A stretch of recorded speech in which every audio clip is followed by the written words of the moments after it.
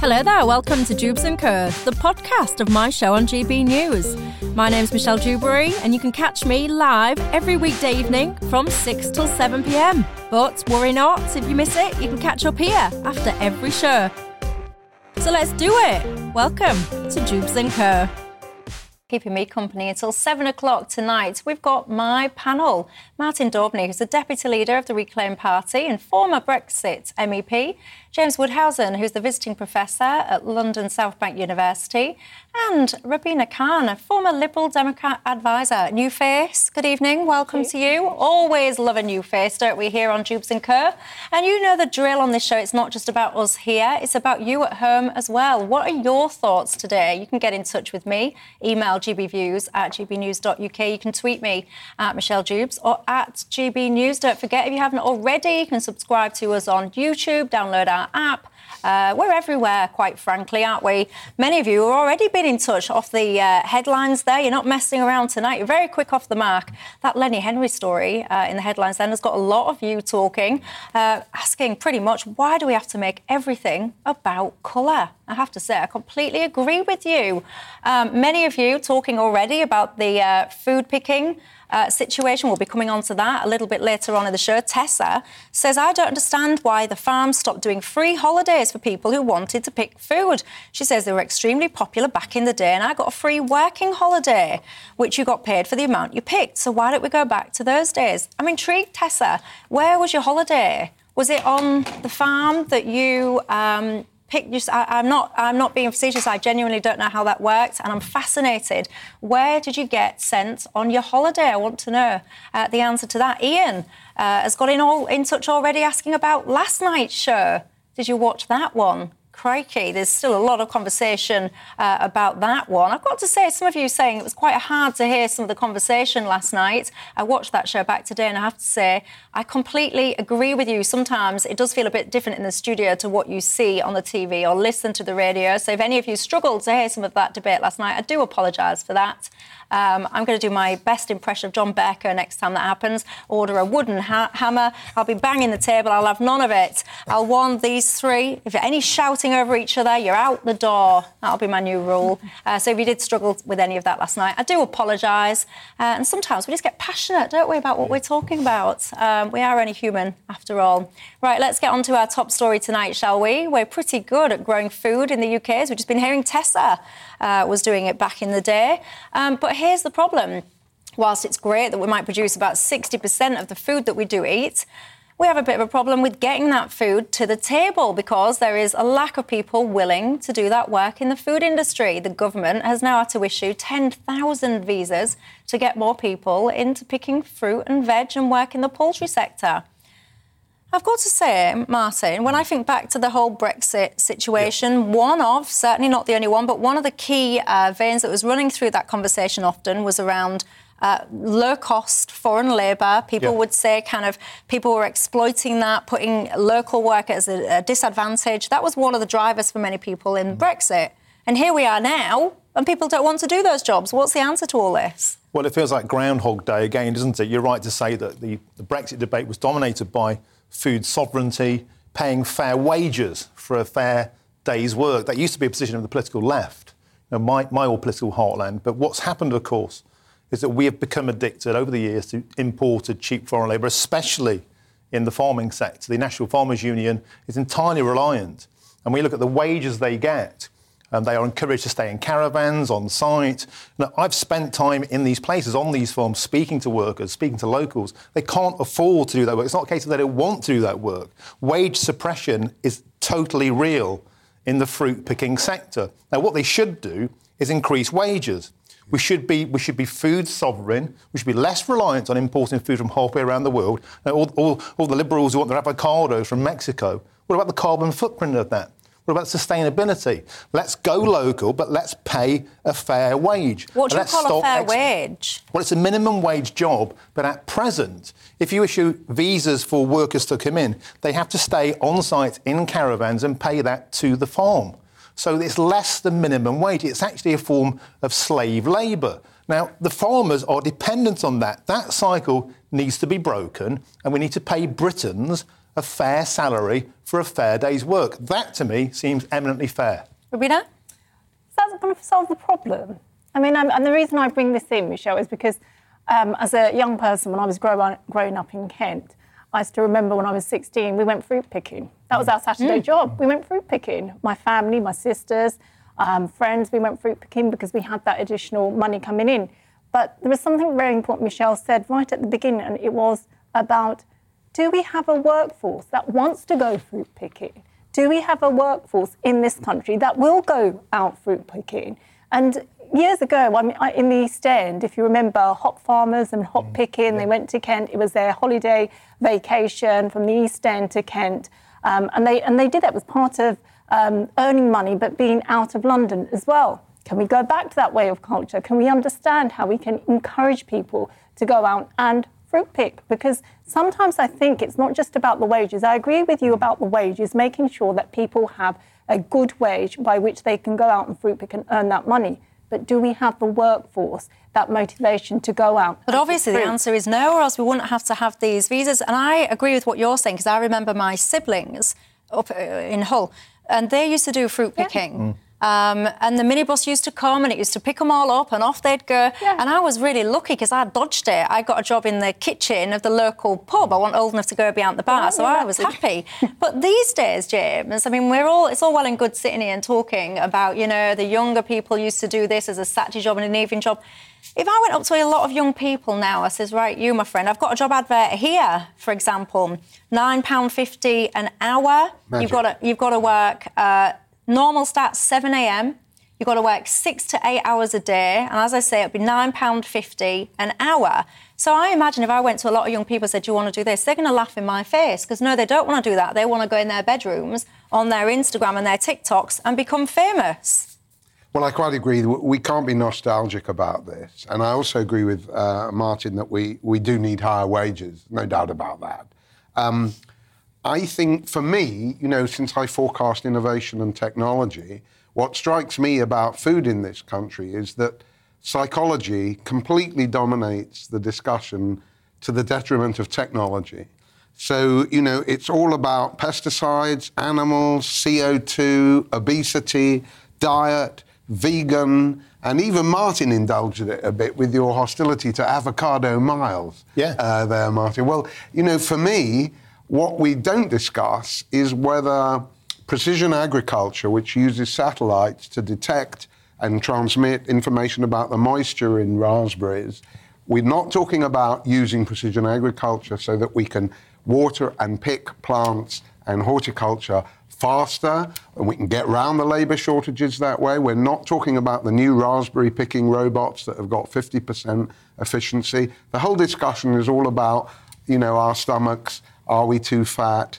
What about the additives and all of that? It's so boring. We could be making a high-tech industry with better jobs, not backbreaking. Well, hang on, because the trouble with mechanisation is that you would do away with all of those jobs. No, it doesn't follow. That's already happened. We've seen that during the pandemic. We've seen this kind of rush towards mechanisation. No, we didn't. No, we have in Italy. Well, also, by the way, they have shortages of crop because is it Brexit in Italy? The answer is not a Brexit thing. It's a pay thing, and it's about workers getting into different sectors during pandemics.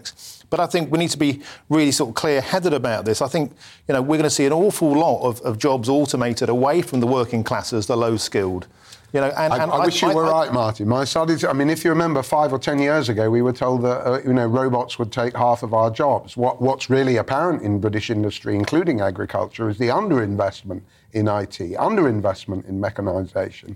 If we did it right, we could preserve and make better jobs in Whose job should it be to do this technological innovation? Well, it's partly entrepreneurs and, you know, the private sector, no problem with that. But it also, you know, is part of the government's job to look at long-term research and development. We're not there yet with raspberry picking. I just had a look at it, Michelle. The US government is sponsoring artificial intelligence, AgAid, as it's called, or AgAid, agricultural AI, to the tune of, guess what, in the United States, right, we're looking nearly Ukraine in terms of agriculture, $20 million. That's what the capitalists want to invest in mechanisation and AI in, Dakota, Arizona, or anywhere else that they do stuff with, food or whatever. Back in the UK, I think we have another problem, and that is people are so used to getting paid to not work.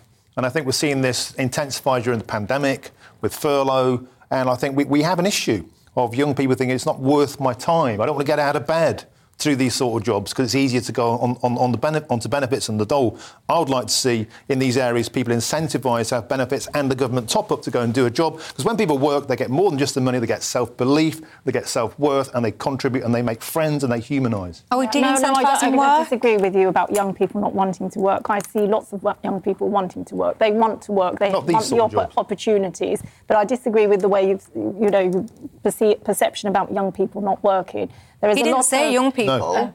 That was probably me being a bit hard. It's about somebody around here is a curmudgeon. Yeah, it's about... But Martin's point, and I have to say, Martin, as you're talking, I've got a similar thought process coming in my inbox, which is people say, well, hang on, how can people be receiving benefits to stay at home and not work when we've got a situation in this country such as this one? Yeah. What would you say back to that? Are we de-incentivising work? Are we a bit too generous with the benefit system? No, we're not. We're not being generous with the benefit system. I've got people on universal credit who have often been left without money. Recently, I wrote an article for The National, and it was about a really good friend of mine who I know, Rachel. And she is a mum who's got cancer, and her son is severely disabled. And they are facing the cost of living. She's actually deciding whether or not she's going to turn the light on and which room she's going to have the heating on when it comes as winter approaches. And we don't have a country that's prepared to understand the consequences on families who are suffering and who are having to deal with this. When I think of her situation, I think about something else. There's a fact that's come out. There are 800,000 unfulfilled jobs in this country. Why? Why do we have these jobs that are not being able to be filled by people in this country? Is it a case that they don't have skills? Is it a case of motivation? What is it? And just on the other point about automated jobs and artificial intelligence, just as we have to invest in automated jobs and artificial intelligence, we also have to prepare a country to understand how to access those jobs.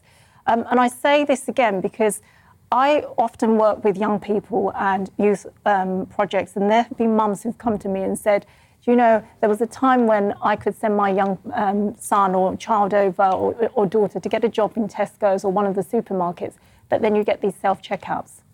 Yes, don't tell me. I used to be a checkout girl. Oh, you seem you've had a lot of jobs. I used to have three. You see, I used to actually have 3 jobs in one day when I was a teenager. I used to get up. I used to go to QuickSave, it was called. I used to go do a shift in QuickSave. Then I used to go do a shift in the pub kitchen. And then I used to go and do babysitting on the night. That was a Saturday. And then Monday to Friday, I had to go to work after school because I had to pay board when I was a teenager. So I don't suggest that you have to... You had the opportunity. What we have to remember is as we invest into artificial intelligence, into automated jobs, we also have to prepare a workforce of young people to understand how to access it. Where is that investment? How are we doing it? Because I don't see it at the moment. But then when you say the workforce, like how do people access these things? For example, in prep for this conversation, I just did a little bit of, it took me 2 seconds to try and get a hold of some of these jobs, see what they pay. So it's not difficult to find work. And about your friend Rachel, I mean, it sounds awful, her situation. It's heartbreaking from what you describe. I don't think anyone with a straight face would sit there and say, you're a mum that's got cancer, caring for a disabled child, never mind that, go pick some apples. I don't think anyone with a straight face would say that. And we absolutely, I think, should have a welfare state that properly cares for people like your friend that really genuinely need help and support. But I guess the sentiment that we're saying here is that there are a segment of society that are quite work shy, that will sit there and go, well, actually, I can get a home, I can get some pocket money, I don't really need to go out and work. And it's about how do you find those people, target those people and incentivise and motivate those people. There's a few suggestions. You guys are quite entrepreneurial in your thinking, David. He's not messing around. He's saying the solution to all of this is to put all school leavers into what is like a year's community service that would include them crop picking before they're allowed to go to university. It would teach them about food production, which schools currently don't. I've got to say, David, I think you might have something on there in terms of food chains and something like that, because I think a lot of people don't understand food chains, production, how it all works, and I think there's an awful lot of wastage in this country that perhaps could be avoided. People are saying, what about people on community service? Why don't you get those people out doing work, etc.? Why are there people that are not contributing to society that are able to contribute to society? And that is something that's coming through thick and fast as well. Brexit, Keith says, Brexit wasn't about who comes into this country. It was about control, having control to be able to determine what you do and don't do. I think Keith is basically saying there, if you need to create your visas then because you've got a shortage, well, so be it. But that's no long-term solution. No. You know, if we want a high productivity agriculture, decent jobs, I'm taking it not so much the access, Robina, but the training for robotised jobs, the training in software, you know, the understanding of all the difficulties that IT brings, which is quite considerable. Right? We're a long way off, but that has to be the medium to long-term plan for agriculture in this country, along with everything else, gene editing, use of CRISPR enzymes and so on to make more tasty tomatoes. Thank you very much. On a fundamental basis of democracy, you know, in 2016 and in every election since, we voted to take back control of our borders and to encourage British people to get more work. And the reliance on visas to bring in overseas workers every time there's a shortfall is a betrayal of those votes. Band-Aid. And it's not what the British public voted for at every election since 2016. So let me ask you, go on, sorry, no, Robina. I was just going to just add, it appears it's quite easy to put out slogans like take back control, but in reality it seems to be a lot harder than what the government promised. But the same shortages are occurring across Europe and across America. It's not a Brexit issue. I think that's, with all respect, so that's a lazy comparison. This is a redistribution of where people live after the pandemic. We're exposed to reliance on imports. The globalists have been exposed. Their reliance on importation of labour and importing food has been cruelly exposed as the problem. We should have a British-based solution. There's lots of ways we could have done that with the grants we gave to the European Union, billions of pounds every month. We could incentivise these jobs. We should pay agriculture to be more productive. We should support a Buy British campaign. But we're not going to get autarky, Martin. I mean, it's a bit like energy independence. You know, do we need more energy or agricultural security? Yes. Are we going to get completely independent from the world market for avocados? Well, we don't want to be because, you know... No. Yeah, but we could encourage seasonal buying. No, it's right. Well, yeah, as long as it doesn't get po-faced, you know, that you can only buy local, it must be seasonal, and all of that moral stuff. I hate all that. Let me leave this conversation with a question to you, viewers and listeners. We've just been talking there about, you know, I've just pulled out some job adverts there, £9.50 an hour was the salary for some of those, starting at 7 a.m. in the morning. You know, we're all well and good talking about we'll pay these jobs higher wages then. So let me leave you with this question. Would you be prepared to pay more for your fruit, your veg or whatever, your poultry, if it meant that people were getting a higher wage? Because it's all well and good saying pay them more, but, you know, these people, the farm owners, etc., they're not just going to absorb that cost out of the goodness of their heart. They're going to pass it on to you, the consumer. So tell me, would you be prepared to pay more if it meant that the people doing the job were paid better? Fascinating to know your answers on that one. Right, let's going to take a quick break. When we come back, Whitby has become the latest place in the UK to vote against second home ownership. What do we think to that? Is this even going to fix anything to do with the housing crisis? Is it politics of envy? What's going on? And where do you stand on it?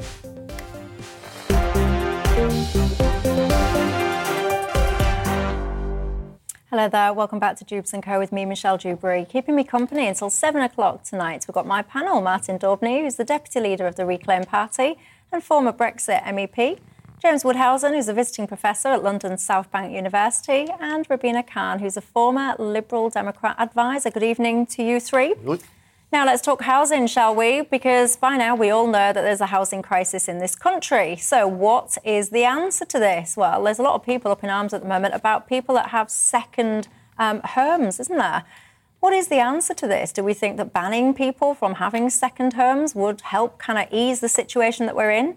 That's what the residents of Whitby think, after all. They've voted to demand that all new homes are sold only to people who intend to make it their primary residence. This is fascinating. I mean, I don't know if you've ever been to Whitby. It's a lovely place. up north. I mean, there'll be some people saying it's not north, but to me it is. It's kind of near Scarborough. If you've ever been around there, it's a very nice part of the world, I have to say. Just over 750,000 people in the UK are reported to have second homes, although some of them apparently might have more than one. I'm just showing you Whitby. Look at that, beautiful. If you're listening, not watching, we're showing you Whitby in its beauty. It's a stunning place and somewhere that absolutely, if you haven't visited, you really ought to. I'll start with you, Robina. This used to be your policy, didn't it? The housing policy. This was your area of expertise. What's your thoughts on it?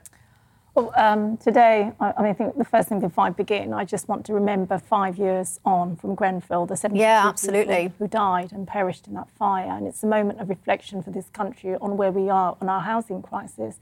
And in some ways, when I read about this story, and I just think, you know... This is Grenfell, of course, that's on the screen in case you're wondering. Proud of the people of Whitby for taking a stand on what they want to do, or how to ensure that people get to access homes, get to purchase their own homes. But there is a double-edged sword here, because on one way, they've included it in their local plan, which is part of the planning, strategic planning committee who would have to consider any planning application. But at the same time, when you're trying to ensure that people aren't able to purchase the second homes, it means that you are going to be devaluing other homes around. So there may be someone there who's purchased a home and wants to sell their property, which means that they might not be able to in the future get a buyer to purchase that property, unless, of course, they sell it on to someone else in Whitby.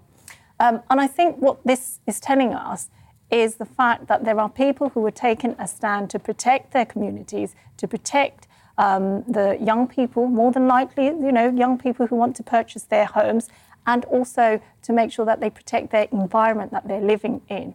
That doesn't mean that we don't build homes. We build homes going into the future. We build homes to make sure that they're built in an innovative way. And one of the things that I think that's coming out of this is, whilst we keep talking about building more and more homes, what we are not talking about is building safer homes. And the reason I bring this up is that we're not talking about the planning process. The planning process can be quite complex. But the one thing that this government should be really looking at is making our homes safer. Did you know that when you build high-rise residential properties, you need to have 2 stairwells? But if you build high-rise office space, you need 2 stairwells. But if you build high-rise residentials, you only need 1 stairwell. What's the reasoning for that? The reasoning is because the planning code stipulates that you have to, if you build high-rise an office block, you have to have 2 stairwells. But if you build a high-rise residential property, you have to have only 1. Now, where do you spend most of your time? You spend most of your time in your home if you purchase a property in a high-rise residential property. I was not aware of that, and I have to concede that sounds pretty bonkers to me. Martin, if I bring this back to the second home in Whitby situation, Robina is then saying that people in Whitby are taking a stand, they're protecting, their area, their environment, the homes for, their locals, which is all well and good, and I understand to some point, but surely these people must have been selling their properties to these second home owners in the first place. And the bit that I worry about this is all well and good taking stands and doing referendums and voting for this, that and the other. But if on the other hand, someone turns around to you and says, I'll give you X for your house, and you go, yeah, OK then, people are often motivated by getting the highest price for their own property that they can. Of course. Firstly, I'd like to say it's great to meet a Liberal Democrat who'd like to honour the results of a referendum. I've met many of those over the past 7 years. 95% of people in Whitby voted for this because they're being priced out of the property market. Now, of course, it's not kicking people out who are already there. It is new homes. But I think there's a huge problem. First of all, property developers tend to be grasping capitalist so-and-sos, and they tend to like building houses in areas where they can get the maximum return. So I worry that this will just shift it onto other areas and they'll just build second homes for outsiders there. That's the first problem. I do like the idea, however, of devolution in terms of people power. And I would like to see a similar vote in Linton-on-Ouse in North Yorkshire, which at the moment is the subject, the unlikely and unwanting recipient of an immigration centre, an asylum seeker centre on the airbase. I was there last week. I spent the whole day with residents. They don't want this. They weren't consulted. They were never asked. So if we're talking about major developments having a local referendum and a voice, that's a good thing. But you can't just make it about NIMBYism. Market forces are market forces. Yeah. And it's the same in London. It's the same in Nottingham, where I'm from. There's a 20% hike in prices in Nottingham. People have been priced out of the property market all over the shop. It's not just in Whitby. And that's because there's a supply and demand problem. And a part of that, I'm afraid, is the fact we're importing 1 million people a year and not building enough housing for them. And so the rents are going up and the prices are going up. And meanwhile, the rich hoover up second homes. The housing market is broken. It really, really is. James? Well, I wrote a book called Why is Construction So Backward? Back in 2004. You're a man of many talents, aren't you, James? Well, it didn't mean that it was any good, Michelle, but it did get me a threatening phone call from John Prescott, so it can't have been all bad. But I think Martin's onto it. The real problem is that, as you said, Michelle, there's 750,000 second homes in this country. There are 35 million households in this country or something like that. So beyond Whitby, which I'm sure has been ill-treated, just like your delightful northern town up north, Martin, beyond that, you know, second homes are not the problem facing this country as far as housing is concerned. Right? We need 750,000 new homes built per year to catch up with the shocking deficit that, in fact, preceded the COVID crisis and has broken all the Tories' promises and all Labour's promises before that. We need a lot more high-quality, high-safety homes, and that's the beginning and the end of the matter. So until we do that, and there's two ways to do that, Michelle. The first is to deregulate the land, to stop the state having a monopoly on you putting up a conservatory, you buying a piece of land and building on it. And the second thing we need to do is we need to mechanise the production process for this. So we're manufacturing homes which are fully insulated, that have the right central heating put in, that have a solar panel, if you must, built in the factory, not in the rain. Very similar to agriculture. Yeah. We're not having that discussion. And the robots are there. Much easier to do it for houses than it is for raspberries. I found this one interesting. Chris has emailed in saying, Michelle, we've got a family holiday business in Whitby. We've got 2 townhouses that we now let for holiday accommodation. I was alarmed to hear Scarborough Council are considering this ban on holiday homes. He goes on to say his business spends over £40,000 in the local economy and our guests will more than double that. The council needs to be careful because the holiday business provides jobs and income for the town. What do we think to this? Are they cutting their nose off to spite their face, James? Well, you know, Martin's right. I mean, you know, I'm on the left like Martin, and we're not the same on everything, but the market is the market, you know, and welcome to capitalist housing market. Yeah. It's horrible. You can't get a house where you can swing a cat. You know, it's impossible for young people. The bank of mum and dad is broke. These are the major problems everywhere around the country. And therefore, you know, I think it's quite fair that, you know, people may not occupy these homes. That rankles, just as foreign ownership of London homes, empty homes, rankles. But is it the problem, or is it a pimple? When the real problem is, much deeper and much more long-lasting, where we need ambitious, radical, technological thinking. Private sector, public sector, I don't mind, as long as we can house the kids. Yeah, and I've got to say, I think this sense as well, I've never really quite understood why haven't we got a hold of people, especially, like you say, it's a thing in London, but I think it's a thing in bigger cities, where you've got foreign investors that are often buying off-plan, new developments. So you're getting all these new developments. So you see your cranes up everywhere, you see all these buildings popping up, and that's great. So you think, oh, yeah, look at all those apartments being built. But then when you wander around on the night, so many of these apartments, they're pitch black because there's no one living in there. They've been held as assets for appreciation values from foreign investors. And that is the kind of thing that we we should be stamping it out, actually, because you shouldn't be able to live in a completely different country and have a flat here, there and everywhere, empty, just for it to add to your balance sheet. I said about it's a double-edged sword. It is a double-edged sword. What this community have done is put out their response, that they are fed up. They want to make sure their children, their grandchildren are able to access homes. They want their children to be able to purchase homes. They want to make sure that the homes that they have, it's going to local people. When the new builds happen on a new regeneration estate, that it goes to local people. That's what they want. And when I said that I understand where it's coming from, their second homes, what they're telling the government is you've messed it up on the housing situation here. You're not being able to deliver. You're not doing the things that we want you to do. We only have to look at the way leaseholders have been charged with the building safety bills that they face all the time because of Grenfell.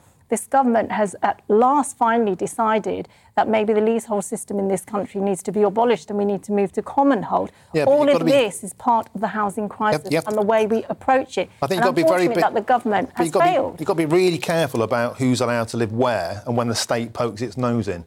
Like, it's dangerous to get towards Corbynomics, like you're not allowed to sell to oligarchs, you're not allowed to sell to the Chinese in London. We're now not allowed to sell to wealthy Londoners in Whitby by order of state decree. Well, where does that stop? Could you say, for example, I live in Linton-on-Ouse and I don't want immigrants to move in?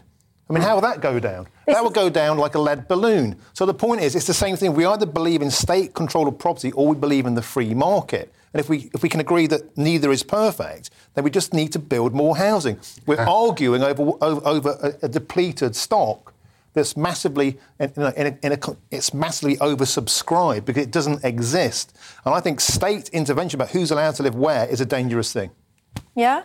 Robina, I've got to say as well, I think that the government has got a lot of things wrong. Don't get me wrong, I don't think they're perfect at everything. But I also do find, though, the tendency to say, oh, it's the government's fault, this and that and the other. Because I also think that in this country, we almost see home ownership. It's our pension. It's our kind of, yes, look at how much money I've made on my house. Look at how much equity I've got in my house, etc., etc.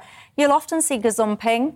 And the homeowner will be sitting there holding out for the highest price possible. And I do just kind of think that it's not all Boris Johnson's fault that we're in the situation that we're in. Not. I think that we have personal responsibility. Someone could sit there and say, I live in Whitby or wherever, Cornwall, wherever it is. I own this house, that fella there, he's from wherever, he wants it as a holiday let. He's offering me another 10 grand, but no.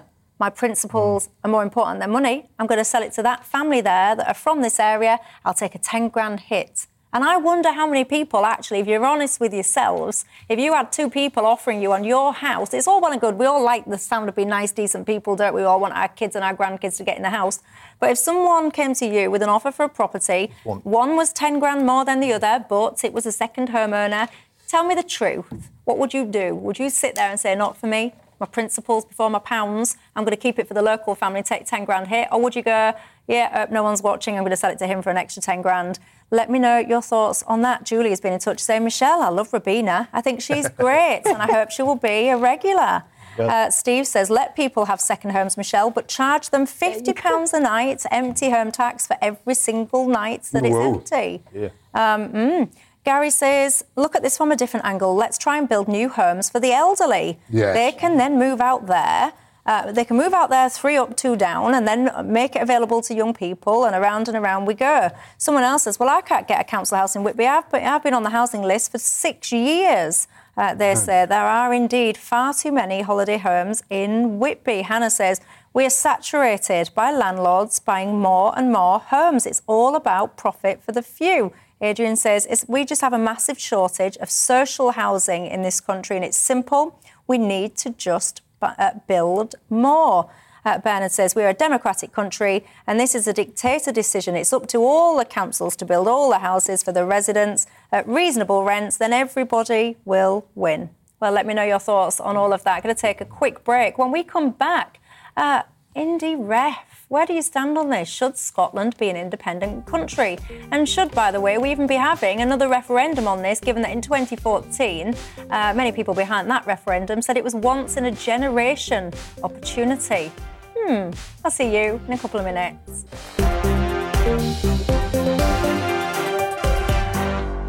Right, let's talk about Scotland independence, shall we? Alex Salmond, of course, said it was a once-in-a-generation vote back in 2014. Well, that's not a generation ago, is it?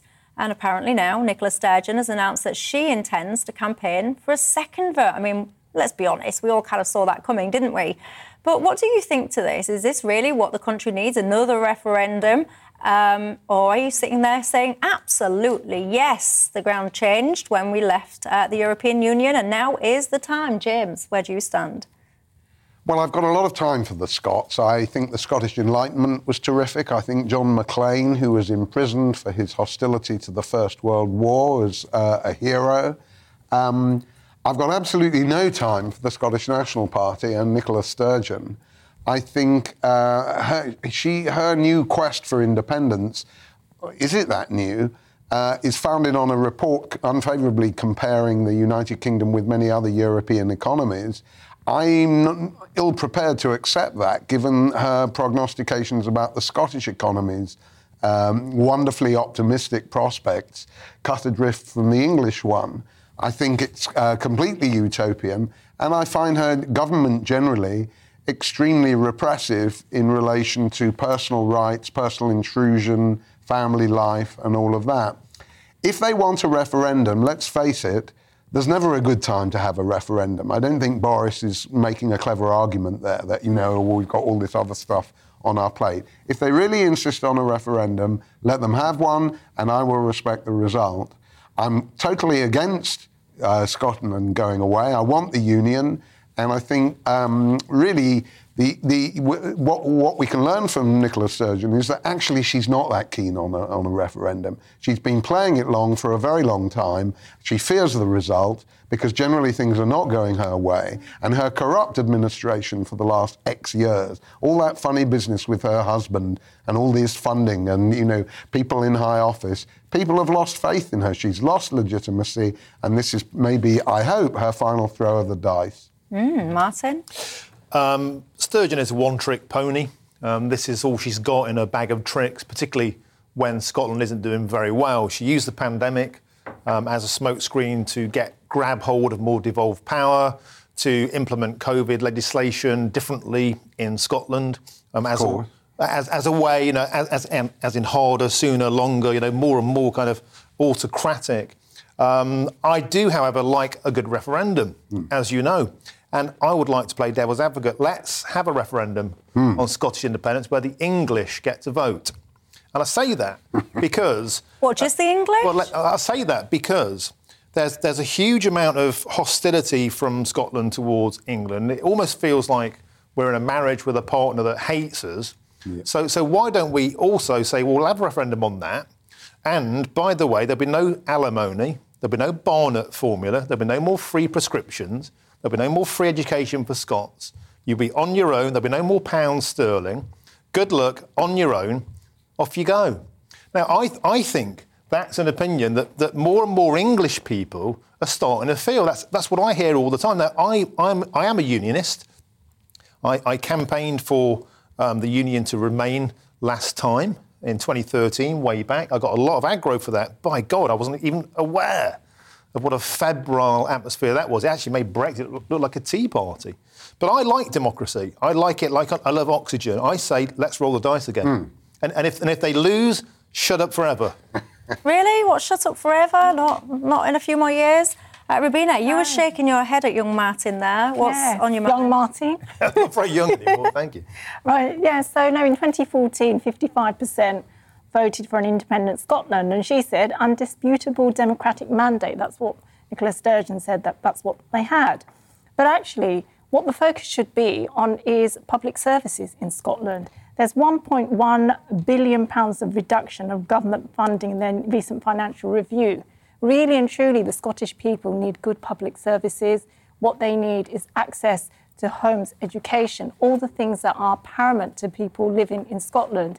In a time of COVID, when we've got the Ukraine war, we've just had Brexit, we've just been talking about the cost of living, all of these things. How much money is Scotland going to spend on running a referendum? Is this really the appropriate time to start talking about a referendum at a time when children are in poverty, when families are struggling? I don't think so. I think it's Nicola Sturgeon being very selfish about her own personal mandate and putting her mandate before the people of Scotland. And I think that is what we have to talk about. And just on the union, I came to this country in 1975. My father came to this country when he was a young man, 19, and he worked for the docks, the East End docks. And we have always believed that to be part of the union is part of our dignity, our heritage, about being British, about having Ireland and Scotland and Wales together. And my grandfather said to me once, when the partition of India happened in 1947, when you break up India, you break up land, pieces of land. And once you start breaking up pieces of land, you become fragmented. You become a weaker country. I don't ever want to see the United Kingdom fragmented. I don't ever want to see us being apart from each other. We all have differences and opinions, but at the end of the day, We are the United Kingdom. Yeah, here to that. Amen to that. Great to get your perspective. Athena on Twitter says, yes, I think if Sturgeon wishes to have another referendum that could split our union, then all countries in the union should have a say because it affects us all. Athena, was that your view on the Brexit referendum? Did you sit there at that point in time and think, hang on just a second, this is going to split a massive union, so everyone should have a say? Or is that view just unique to this one? Let me know your thoughts on that.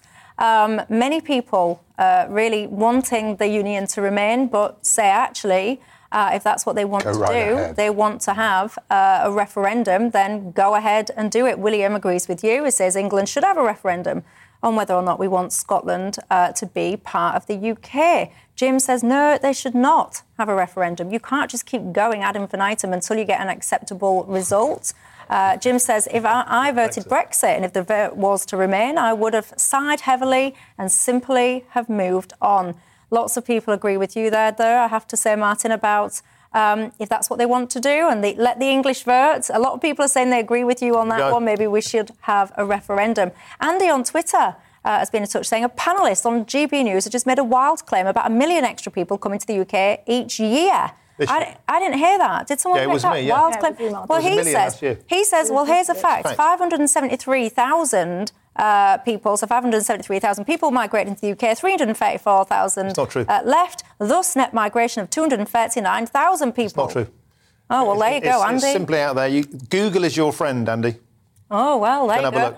Andy ONS there, Martin. Andy V. Martin, there you go. That's his response, Andy. He says he got it from the ONS, so I'll leave that with you two to fight it out over Twitter.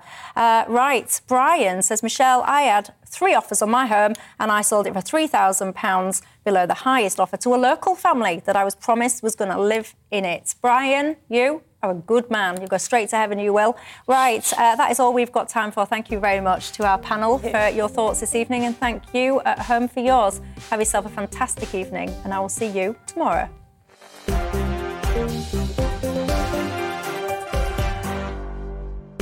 Thanks for listening to Jubes & Co, the podcast. Don't forget to subscribe so you will never miss an episode. And if you've enjoyed it, leave us a nice comment. I'll see you next time.